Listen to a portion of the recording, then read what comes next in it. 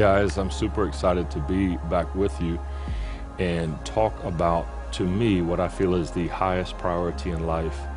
The most significant thing I believe we can do as humans this side of heaven, and that is intimately loving Jesus, spending time with Jesus in the secret place. And I'm going to hopefully bring you through a few scriptures to highlight the emphasis on this, and also tell you a little bit about my story, how I journeyed into this life of loving Jesus and spending time with Him. And you never fully arrive, but it's just an ongoing life of intimately falling more and more in love with Jesus, and some practical tips we can hopefully apply, day to day in loving Jesus. And so right out of the gate, I just want to make that emphasis that we all must know the most valuable thing that we've been given is the ability to spend time with Jesus. Often we kind of get that confused with what God does through us and how God uses us, which is very important as well, and Scripture alludes to that. But we need never get away from the understanding that the most valuable thing you can ever do, no matter what your calling is, where you're at now in life, is spend time with Jesus and love Him. And that's really the most prominent way that any of us will fulfill destiny as it is. I've seen often where people start to veer from that secret place, and that's how quickly you can get outside of destiny and miss the will of God for your life. But as the Bible says, Jesus said, "Abide in me, and let me abide in you, and then you will bear much fruit." He says, "Apart from me, you can do nothing." So I pray that from this message, this quick teaching, that we would become a people that above all fall in love with Jesus like never before, become intimate lovers of Jesus, and really sustain and build a very solid place of spending time in prayer and intimately with the Lord. So first, I want to read out of Matthew chapter 22, a very powerful passage where you see the religious people, they were trying to set Jesus up, really. And so Matthew 22, verses 34 through 38, I'll read it to you. It says, "But when the Pharisees heard that Jesus had silenced the Sadducees, they gathered together, and one of them," so one of the Pharisees, a lawyer, asked him a question to test him. So basically, you have a religious company, and they just found out that Jesus silenced the other religious company, the Sadducees, and they thought, we've got to come about this a different way to trap Jesus, and maybe corner him and test him. So, of course, they picked a lawyer, because lawyers are very good at setting you up in a certain way to get what they want out of you, whether they're trying to trap you or corner you. And so they come, and the lawyer asks a question to test him, and he says, "Teacher," this is right to Jesus, "Teacher, which is the great commandment in the law?" And Jesus said to him, they were trying to trap him, get him confused, and what he would say. Obviously, Jesus, the flawless Lamb of God, he says, "You shall love the Lord your God with all of your heart, with all of your soul, and with all of your mind." And then listen to this. Jesus goes on to say, "This is not only the first commandment, but the great commandment, the greatest of all." So Jesus wasn't trapped at all. He answered their question. They said, "What's the great commandment? Like what are we to obey in most fulfilling God and destiny for our life?" And Jesus says, "Listen, guys, even though it was a religious spirit, it was still humanity, which He came to die for, and He loved so dearly." He says, "The greatest and first commandment," meaning the highest priority of anything you can ever do in everyday life, is love the Lord your God with your whole heart and with all of your mind and your soul. Basically, fall head over heels in love with God and give Him your whole heart. The Old Testament says that God's eyes run to and fro throughout the earth, back and forth, looking for hearts that are fully after Him. And that's what Jesus is talking about here. Love the Lord your God with all of your heart, fully having your heart towards God. And so, Jesus is right there. He makes a very stable and concrete statement in saying the first and greatest thing you can ever do. Don't ever get it mixed up. And that's what I want to make sure and make clear to you today is sometimes you can get busy in life. Even I've been there before. I understand as a minister, we have a very busy schedule, and as Christians, we can get busy in doing and forget that God cares more about your being and becoming in Him and becoming like Him versus what you do. Works are very important, but intimacy and falling in love with Jesus is always the highest purpose in life. You also see in Mark chapter 3, verse 14, that Jesus called the disciples to Himself. If you read closely, it says Jesus picked out the disciples, Mark chapter 3, verse 14. And if you read closely, it says He called them to first be with Him, then so He could send them out. So the first and great command is always to be with Jesus intimately, to know Him, to begin to learn His presence and His voice and the cares of His heart. And, you know, God is real. Jesus is alive. This isn't some religious duty that we do. This is a real relationship we're talking about with the Father, the Son, and the Holy Spirit. And we can really cultivate this and intimately walk with Jesus in such a precious and powerful way that it transforms our life. And it no longer becomes religion and just studying certain facets of theology from a book. You literally start to become to fall in love with the author of the book, God Himself, you know, and there's a big difference. You know, when Jesus came into the earth, the Pharisees and Sadducees, it says they didn't even realize that Jesus was the Son of God. And Jesus says if they would have only known, because they love the Scriptures, Pharisees and Sadducees, I mean, a lot of them would have the Old Testament just about memorized. And here comes Jesus into the New Testament, and He says if they only knew the Scriptures that they know so well and adhere to so tightly, those Scriptures speak of me. And now here I am, God in flesh, and they missed me. You know, so, and the Bible says the letter alone kills, but the Spirit brings life. So we need to always make sure we stay in love with Jesus and the author of the book, that it may never get into, you know, religion. So Jesus calls the disciples to be with Him first intimately, spend time with Him. They walked with Him for 3 years, and that way He could then commission them and send them out, which is the second command, to love your neighbor as yourself. But it's always first is loving God, you know, wholeheartedly. You see in Acts chapter 4, verse 13, another very profound verse with Peter and John. It says they were preaching the gospel and with such a boldness. And the religious people were very amazed. They didn't realize the anointing that were on Peter and John and where it came from. If you read in Acts chapter 4, verse 13, it literally says that they were confused because they're looking at what they saw as untrained, ordinary, common men.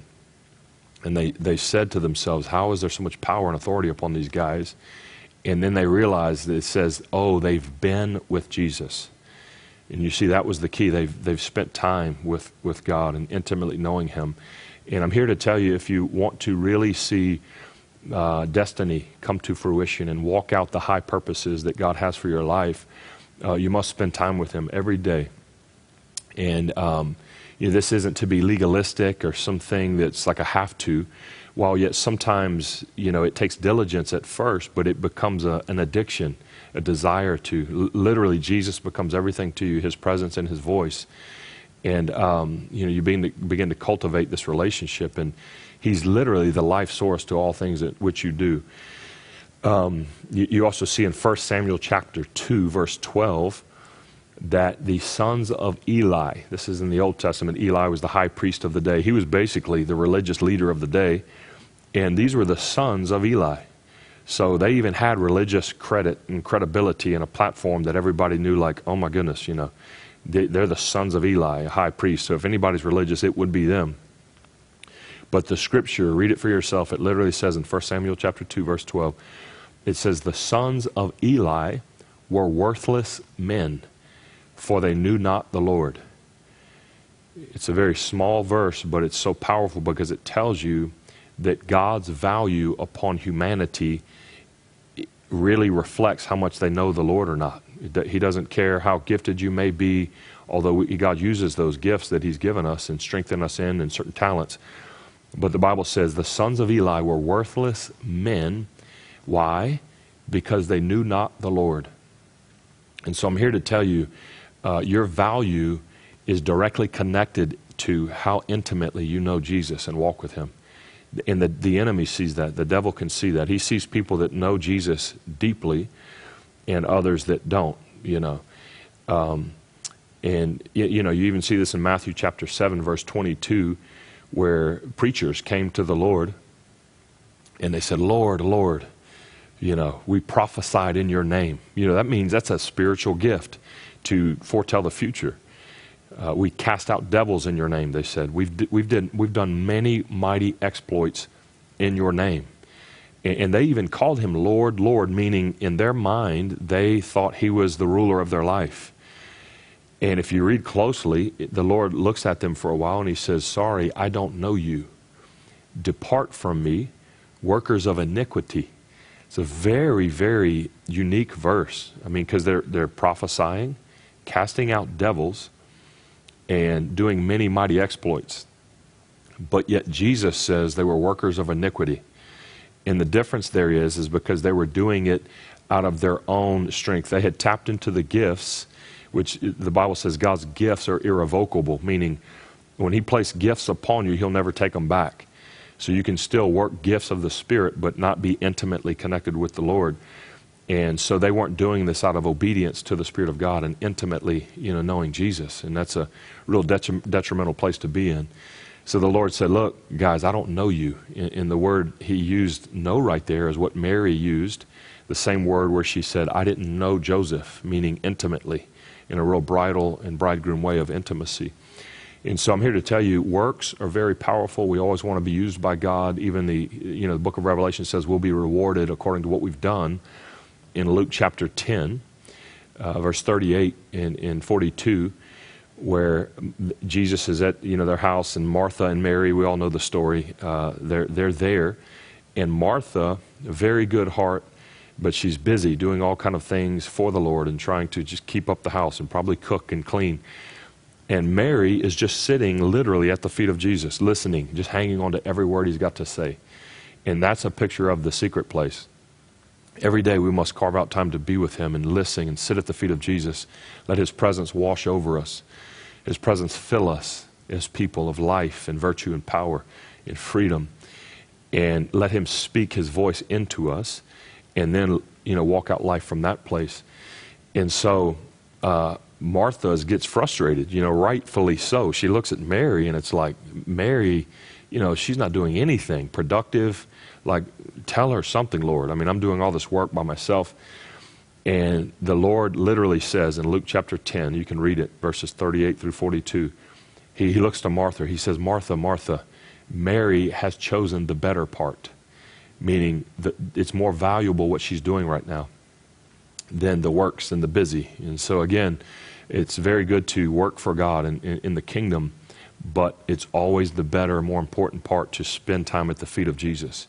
And we've got to be a people that cultivate that secret place of loving the Lord and loving him well. And so you even see Jesus in John chapter 6, he comes in and he says, I am the manna that came down from heaven. And even in the Lord's Prayer, he looks up and he says, Father, holy is your name. Your kingdom come, your will be done on earth as it is in heaven. And then there's one verse where he says in the Lord's Prayer, give us this day our daily bread. And of course he was speaking about provision, but also that daily bread is Jesus as the manna from heaven that comes down daily. And we've got to spend time with the Lord daily in the secret place. Because you see the manna in the Old Testament would fall down every day. And if you didn't partake of it for that day, say on Monday, all of a sudden the manna comes down. Actually, the book of Psalms calls it the bread of angels. I believe angels would deliver the bread and it would descend upon the earth. And the sons of Israel the children of Israel would partake of that bread for that day. And if they didn't eat the bread on Monday, the bread for Monday would rot and go bad. So meaning it wouldn't be good for Tuesday. Same thing would happen on Tuesday. Fresh bread would come. And they would go to eat. And those who didn't eat, they would miss out for that day because Tuesday's bread would not be good anymore for Wednesday. Wednesday's bread would not be good for Thursday, and so on. Well, this was the manna that came down from heaven. Well, you fast forward to the New Testament, John chapter 6, and Jesus says, hey guys, look, Listen to me. I am the manna that has come down from heaven, meaning the manna you partook of every day back then, partake of me. Take, eat my flesh, drink my blood, that I may become one with you. And we've got to learn to cultivate this secret place of, every day spending time with the Lord, Monday, Tuesday, Wednesday, because God's presence is there every day to consume us and fill us and empower us and also speak to us and commission us into what we are to do. And so when you begin to neglect the secret place of spending time, in prayer, it's kind of like a car without gasoline. You say, well, I'm a Christian, I'm gifted, I can do so many things. I may be able to teach and preach the Word of God, or, I'm doing great at the marketplace or in my career. And that's like having a car. But in the true window of heaven, looking at it through destiny, if you don't spend time with the Lord, your gasoline begins to run out in your tank. And you go to crank your car, and while everything works, the electronics, great steering, beautiful car on the outside of life, the Spirit is the gasoline that fuels us to live this thing out and fills us every day. And so we've really got to cultivate this time of just falling in love with Jesus again. The Bible says even in the book of Revelation that this one church, Ephesus, Jesus had against them that they had fallen from their first love. And if you read, they did plenty of good works, but again, they had fallen from the first love in Jesus Christ. And I'm here to tell you that lovers of Jesus are the most powerful people that you'll ever see walk on the earth. They come out of His presence free. The Bible says where the Spirit of the Lord is, there's liberty. They don't really get attracted or distracted by the world. They're light and salt in the world. And the problem is when the salt goes bad, it's useless.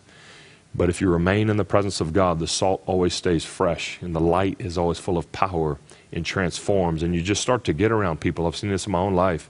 And you get around lost loved ones and people that just don't know Jesus real well, and they sense something different about you. They can just tell, like, there's something different about this guy, There's a peace about him, a stability, a sound mind. He knows where he's going. He doesn't get easily offended over stuff. There's no competition and ulterior motives in his heart. And it's just pure love because you're spending time in Him who is love. You can only become like that which you spend time with. And so you begin to dwell in the presence of God, and His likeness consumes you, and then you come out and you become, like His presence in the earth. And so just want to encourage you every day of your life to carve out time of prayer and spending time in the Word of God. The Bible even says being filled with the Spirit and praying in tongues, unknown tongues. It's a heavenly language given by the Spirit, and that will edify your spirit to strengthen you. There's also worship. There'll be times where I just recommend beginning to sing songs to the Lord of adoration and worship to Him, and His presence will begin to come in that way. There's other times I'll turn on instrumental music and just set the atmosphere. You see this in the Old Testament with the prophet Elisha. He was about to prophesy over a king, and he says, "Get for me the instrumentalists." And it says when they came and started playing the instruments, and set the atmosphere with a heavenly melody, a heavenly instrument background, it says then the Spirit of the Lord came upon him and he began to prophesy. So some of you may even want to go into your quiet place and set on some heavenly instrumental music and watch the Spirit of God begin to come upon you and transform you. And, you just want to make up that time with the Lord every day. The Bible says Jesus got up. In Mark chapter 1, verse 35, Jesus got up well before the sun and went to a solitude place to be in prayer with the Father. And so whatever time it is that works out for your schedule, I know some people like the middle part of the day, some people like the evening, I like the early morning hours, but every day, give us this day our daily bread. Far too often I see Christians rely upon the Wednesday night services at church or Sunday services, and they're getting secondhand bread from the leaders and pastors when we should all be getting the manna of Jesus Christ ourselves every day. And we should come to church full to empower the body in the house of God. So, you even see in paradise with Adam, he would walk in the cool of the day with God every day. And the very first time he fell into sin, he didn't show up, and God said, "Adam, where are you?" And this is how God is every day. If you begin to neglect the secret place, he's asking, where are you? He's not upset at you. He loves you. He'll forgive you and pick you back up and bring you back into himself. But he wants to have that walk of the cool of the day with you every day. And you won't believe how it'll transform your life. All of destiny will come alive. The very reason by which you were born will start to make sense. God's voice will become very, very clear. And it will allow you to obey more accurately. You know, you can only obey to the accuracy at which you hear. So intimate lovers of Jesus, they get so close, like John the Beloved, to the chest of Jesus, that they begin to hear his very heartbeat and what makes Jesus' heart beat and what he cares about, and where is he going next. And so they follow very accurately. People that are at a distance from the Lord, they hear more broadly. They don't hear God's voice as clear. He says, my sheep will know my voice. So sheep follow the shepherd very closely, and intimacy enables that. And so you start to hear his voice very clearly and then begin to walk out, you know, destiny to such an accurate level. You make a lot less mistakes that way. You know, versus Martha, you stay so busy and you're not at the feet of Jesus and you can't hear what he's telling you, or you don't get empowered by the Spirit of God. And this is often how people get weary and in doing good. The Bible says, don't be weary in doing good. But we need to take the yoke of the Lord upon us. Matthew 11, verse 29. And it says, Jesus says, take my yoke upon you, for it's easy, and my burden is light. And that's what knowing Jesus does. It really takes you into a place of hearing his voice and following him to such a greater capacity that you'll never be the same again. So just want to encourage you guys, find a place. I do this every house I'm in. So I've been born again, almost 20 years now. And 20 years now. I'm actually right at 2 decades of walking with Jesus, and have moved many times over the years, different houses. And literally one of the first things I do when I get a house is I find a secret place, a closet, a room, whatever it may be, where I can best spend time with Jesus. And that room always matters to me the most. I'll make sure and deck it out real nice. I'll put surround sound and dim lights and my favorite chair, and I'll make it very, very special. Because, you know, the Bible says, go into the closet, shut the door, and be with God. And that which you do in secret, he'll reward you in public. And so I just want to encourage you to find a place to be with him every day. Set a time. You know, God's not religious and legalistic like this, but we need the discipline, to be honest with you. Because as humans, we can kind of be very sporadic in life. We'll do good in some seasons, like a roller coaster. We'll go up, be on the high heights, and come down and miss it other times. And the enemy, I've seen it, when you don't have a stable, intimate life, he doesn't care if you have high heights. He'll just wait till your weaker seasons, and he'll hit you then and come against you and take you out.